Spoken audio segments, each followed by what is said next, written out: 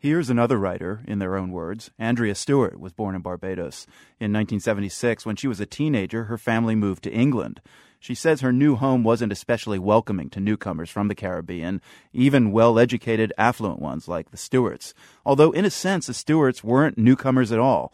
3.5 centuries earlier, some of her ancestors had gone from England to settle in Barbados. Over time, those British ancestors mixed with Stuart's other forebears, Africans who were taken to Barbados to work as slaves in the island's lucrative sugar trade. Stuart writes about her family history in the current issue of Granta magazine. She begins with the story of her earliest known ancestor, George Ashby, who went to Barbados in the 1630s. I knew nothing about him. I didn't know he even existed. And I had no idea that I would be able to trace my family back that far. I first managed to get back to the 18th century, and then through luck and effort we managed to go back to the 17th century. So there he was, this Englishman who moved along with, millions of other Englishmen to the New World, and all at the same time, which is interesting because I think the American story of the American settlers has been much talked about in America and very much explored, while the British have kind of forgotten that settlers didn't just go to mainland America. They went all the way up through South America, through the Caribbean, and up to Canada. And so, there's a wide stretch of people who have this story that I have, right, of an Englishman or another European going over to make the New World and creating their families that are disparate racially, socially, and so on. Did you know in Barbados that you came from a mixed background, white and black?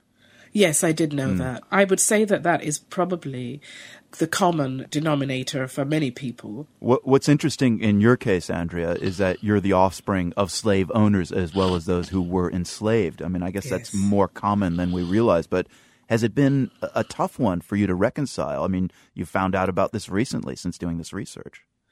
Yes, it's been very interesting realizing that you have on the same plantation both my slave owner ancestor and the slave from whom I'm evolved.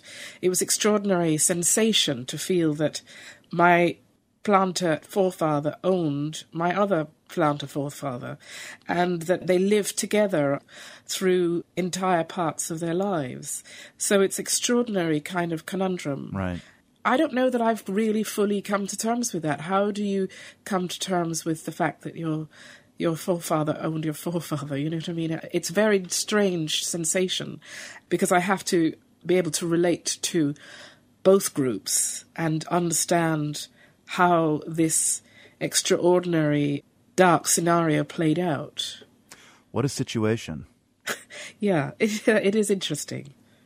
Now, the main reason slaves were brought to Barbados was to work the sugar plantations. Today, how prevalent is sugar in people's lives in Barbados? Has it defined the fortunes, both great and non-existent, of Barbadians and even class? Well, I think traditionally sugar was the crop that made Barbados work as a colony, because at the point where the colonists discovered sugar, they realized that they'd finally found a crop that was lucrative. Before that, there was thought of abandoning it as a kind of failed experiment. And so sugar saved the island. Today, of course, sugar has been eclipsed by tourism, and cane sugar has been eclipsed by the production of sugar beet in Europe. So it's no longer the white gold as it was described in the past. But I think when you go there, you realize how much sugar kind of haunts the island. And for the majority of inhabitants of the island who were slaves, I would say that they probably suffered a great deal for sugar. It was a bitter pill in many ways, rather than a sweet one. So with that personal baggage, the descendant of both slave owners and of slaves, coming from an island that furnished the sugar which enriched so many British businessmen, your family moves to England in 1976. Many Brits, you write, considered you a foreigner. Did you find yourself getting defensive ever, having to tell people that, in fact, your British roots went back hundreds of years? Well, I think at the time I kind of bought the story that was prevalent in Britain, which was that the Afro-Caribbean, African colonial people in the country were sort of newcomers, and that we were sort of there on sufferance, and it was a sort of kind of act of kindness on behalf of the British government. So there was that sense of feeling not quite worthy and not quite belonging. I think the wonderful thing about having written the book and explored this whole complex web of sugar, slavery and settlement, I feel much more certain about my place in Britain because I can actually trace my English ancestors back much further than many Caucasian people can. Right. And also because I realise how profoundly my slave ancestors suffered and worked in order to enrich the country that I now live in. So it's given me a much stronger, more solid base to live in this country and to negotiate it. How is the history of slavery in the British Empire dealt with generally in England today? It's interesting. I think that in Britain there is still a degree of denial or unwillingness to really confront the backstory of British slavery and so on. So there's a sense of it being something that happened sometime a long time ago in some faraway place, rather than realising that the British colonies were at that point Britain, that they were British territories, and the connection between the colonies and Britain is incredibly intimate. Not something that happened far away and a long time ago, but something that happened in Britain, in the world of British life, and something that still has repercussions today. And I think that's the thing that, as a culture, Britain hasn't quite come to terms with. Andrea, you write that in Britain, your color enters the room before you do. But you also point out that it's not just color, it's shade as well, shade of color that people in Britain, as well as Barbados, pay attention to. Talk about that and how, for you, that's affected your life. Well, I think in the context of Britain, the shade issue is probably less of interest because in Britain, one is either black or white, and there's very little sense of understanding about shades and so on. That is more of an interest or discussion in the context of the Caribbean, where people like me who are slightly lighter skinned, they're clearly linked to a white ancestor, and that therefore connects me to a past, rather tragically, in fact, that is considered more privileged, because what happened during slavery was that mixed-race people had certain privileges associated with their white forebears. And a lot of that lingers in the Caribbean, so that sort of thing matters there.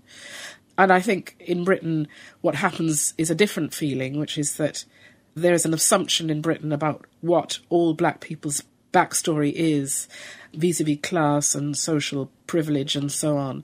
And they assume a backstory for me that has very little to do with my real experience.